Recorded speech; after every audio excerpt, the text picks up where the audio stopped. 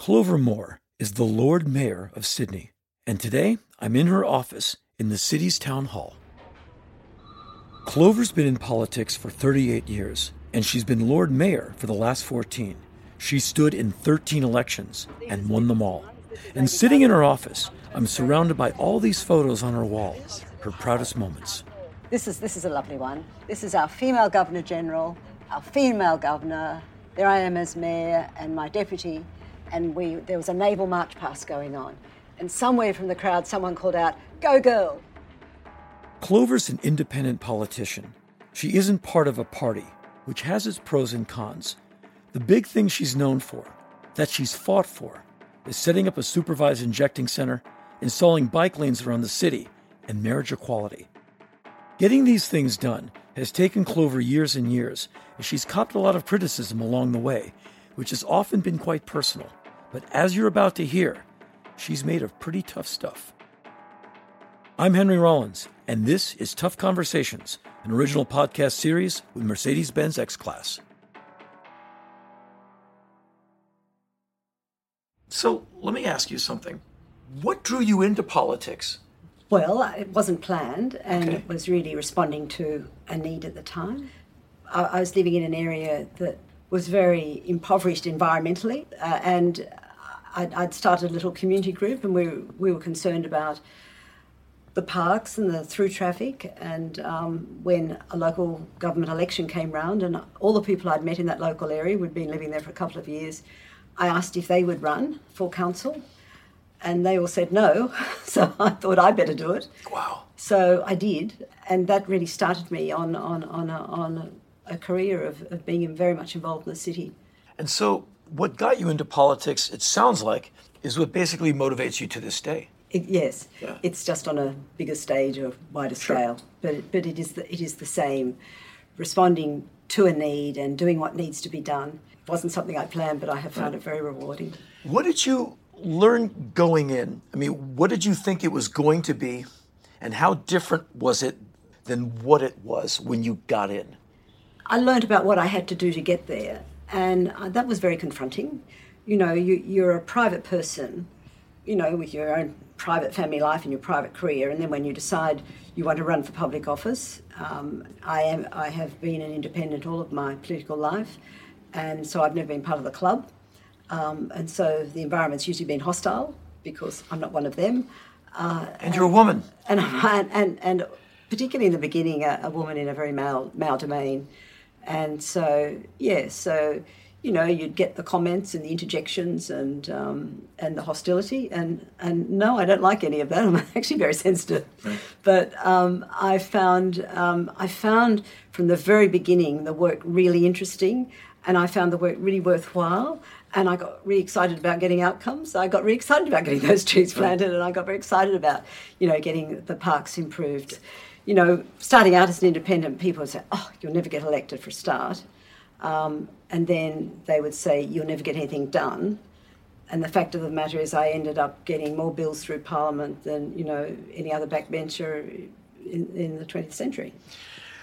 What did you learn about yourself as you evolved as a politician? Well, I think what I've learned and known all the way through is I really love the work, and I really don't like the politics. But, you know, it goes with the territory. Yeah. And if you're going to work to get these outcomes, well, then you've got to go through that political process. And it's hard. You're up against people who shouting at you, abusing you, saying things about you, writing things about you, and that can be really, really hard too. And people have said, you know, you could lose an election for doing this. And because the thing I'm doing, I know to be right because I've done the research, I've done the consultation, and I stick with it. And interestingly, you know, my vote's gone up. When you've been attacked in the press and it veered away from the issue and became personal, how did you deal with that? I guess the same way I've always tried to deal with it. I find it very hurtful. Makes me angry too. But there's nothing I can do about it. You know, I think, you know, the Daily Telegraph in particular, Sunday Telegraph, can be vicious. I just guess it goes with the territory. I can tell that it does hurt. Yeah. The expression on your face, it gets to you. It would get to anybody. I don't mind being criticised for what I do. I don't. Yeah, that's fair. I don't. Yeah. It's fair. I don't mind people having a different opinion. Fine. Misrepresentation's the thing I dislike most. Yeah. Well, I guess you just have to get in there and do your job more brilliantly every day. That's right, and then people judge you on the job.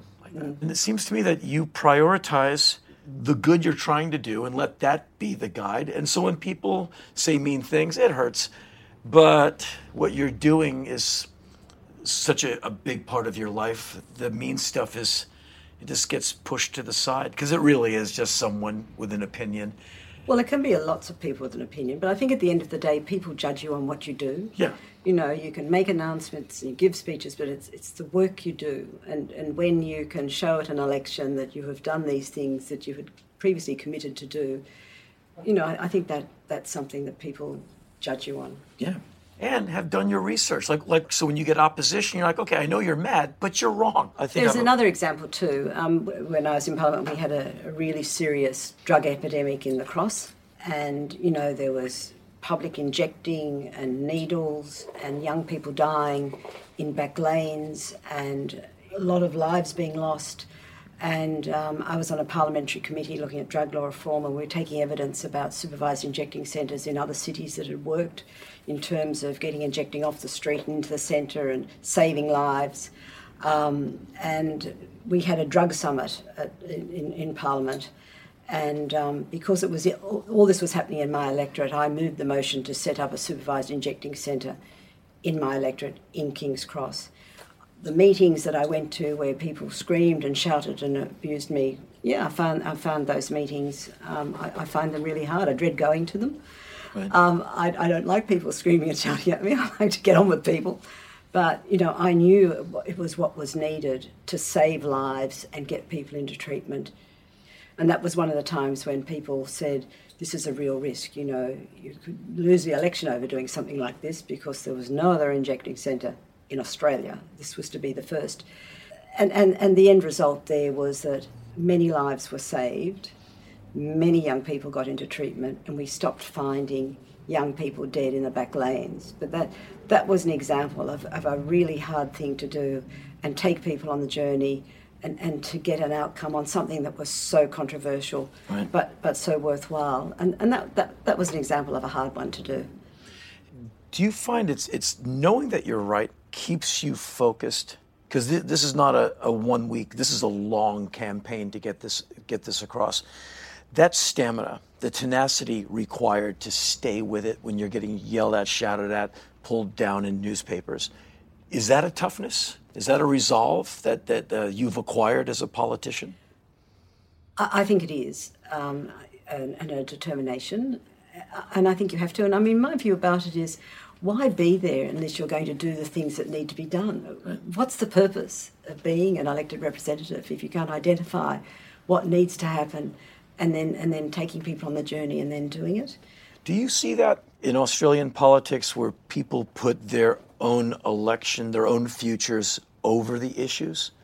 I see it all the time where members of the major political parties put the party interest before the public interest. And I find that very depressing. And I think the rest of the community does too. Again, I think, what's the point? Right. And the point for them is power. In fact, I know of a premier who once said, you know, it's about getting power and keeping it. And that's what drives them. As an independent, I've had a different approach. Mine has been really about working with the community and getting things done. Yeah. And that is incredibly rewarding. After decades of basically fighting the good fight, working for the people, what have you learned about yourself as being a high-profile politician? Oh, that's a hard question. I actually think you stop thinking about yourself because you are thinking about what you have to do. I think when you're working for something that's bigger than yourself, that you believe in, it gives real meaning to your life, and that's very powerful. And even though I'm very experienced, I'm still quite shocked at other representatives who are clearly playing politics and clearly causing mischief and clearly trying to stop something good happening for political purposes. My whole question is, why would you be doing that? Why would you be here? Why would you bother? Yeah, it's a fascinating position that you're in. First off, a woman in politics, there's always a challenge. But to be in neither one of the big parties, you're neither fish nor flesh for a lot of people. And so you have no... Both sides, I hate you. But that strips you of party alliance, so you only have the issues, because you don't have a team backing you up. You've got your belief in what is the right thing to do. Yep. And so you're constantly outnumbered. So all you have is your truth and what you think is the best way forward. And you know what? And as tough powerful. as that is... That's very powerful. I was about to say, that's not the worst position to be in, because it might be tough, but it at least it's honest. At least it's real. And I have seen MPs in the parties having to vote for things I know they don't support because they're part of the party. I couldn't do that. I'd like to ask you a question. Do you think women have to be tougher than men to be in politics? I think they do. And as an independent woman, not only have you got, I don't know if tough is the right word or just strong, okay. And you've got to be whiter than white. You've got to be good, but you've got to be better. Yeah. And it is hard, and you are judged, and you are put down. You know, during that US campaign when Hillary had pneumonia and she tripped, and the way they went on about it, and I felt I had such sympathy for her, because you do get sick. It's not the end of the world, you know, and you get sick because you work long hours and in public roles you meet an awful lot of people and you're shaking an awful lot of hands and you're in touch with an awful lot of germs, and yet that gets picked up. It gets picked up if you're a woman much more than if you're a man. The way you dress is picked up, the way you move, the things you do, it's all judged. But I do think it is hard, and you know, particularly at the beginning when I was, and it's still too today, that I'm so often in a room where it's dominated by men. But I'm very pleased to say that it's not the case at the City of Sydney.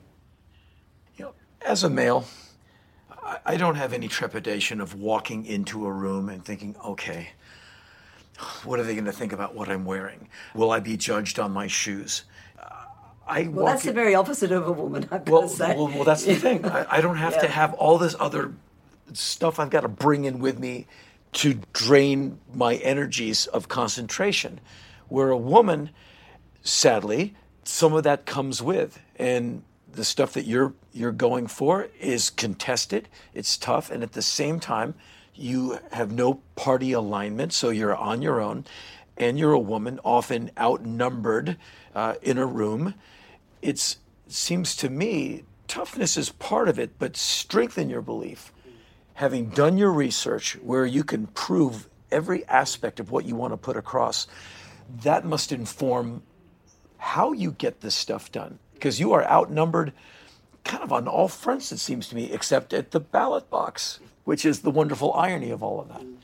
Well, I think that's right. I don't think it's a matter of talking tough or looking tough. I think it's a matter of having a real belief in your point of view, you know, being well informed for the meeting you're at, having confidence and a belief in yourself, you know, knowing that, you know, in very many situations, women are much better at doing certain things than men. And knowing that and having the confidence to do it, it's not about the way you dress, it's really about women believing in themselves and, you know, having the confidence to play their part and take their role, their equal role in society with men. And, you know, perhaps it's been easier for me in some ways because I've been independent. I haven't had to go through that party hierarchy, which may very well influence and change. I think having to go through all those steps to be successful in a political party, and I think you lose a lot of integrity in that process. You know, for me, I haven't had to do that, and I have been able to, you know, be strong about, you know, what the community wants. Do you think men are changing their idea of what women are capable of? I think I think men have a long way to go before they do that naturally. Yes, They should be. They see girls performing in schools and performing often much better than the boys. It just seems to be a societal thing. And I think it's just through sheer performance that women will be able to prove it and do it. For me, it can't come soon enough. So let me ask you something. What do you admire in other people? And how does it inform what you do? I admire people who are effective, who honour commitments.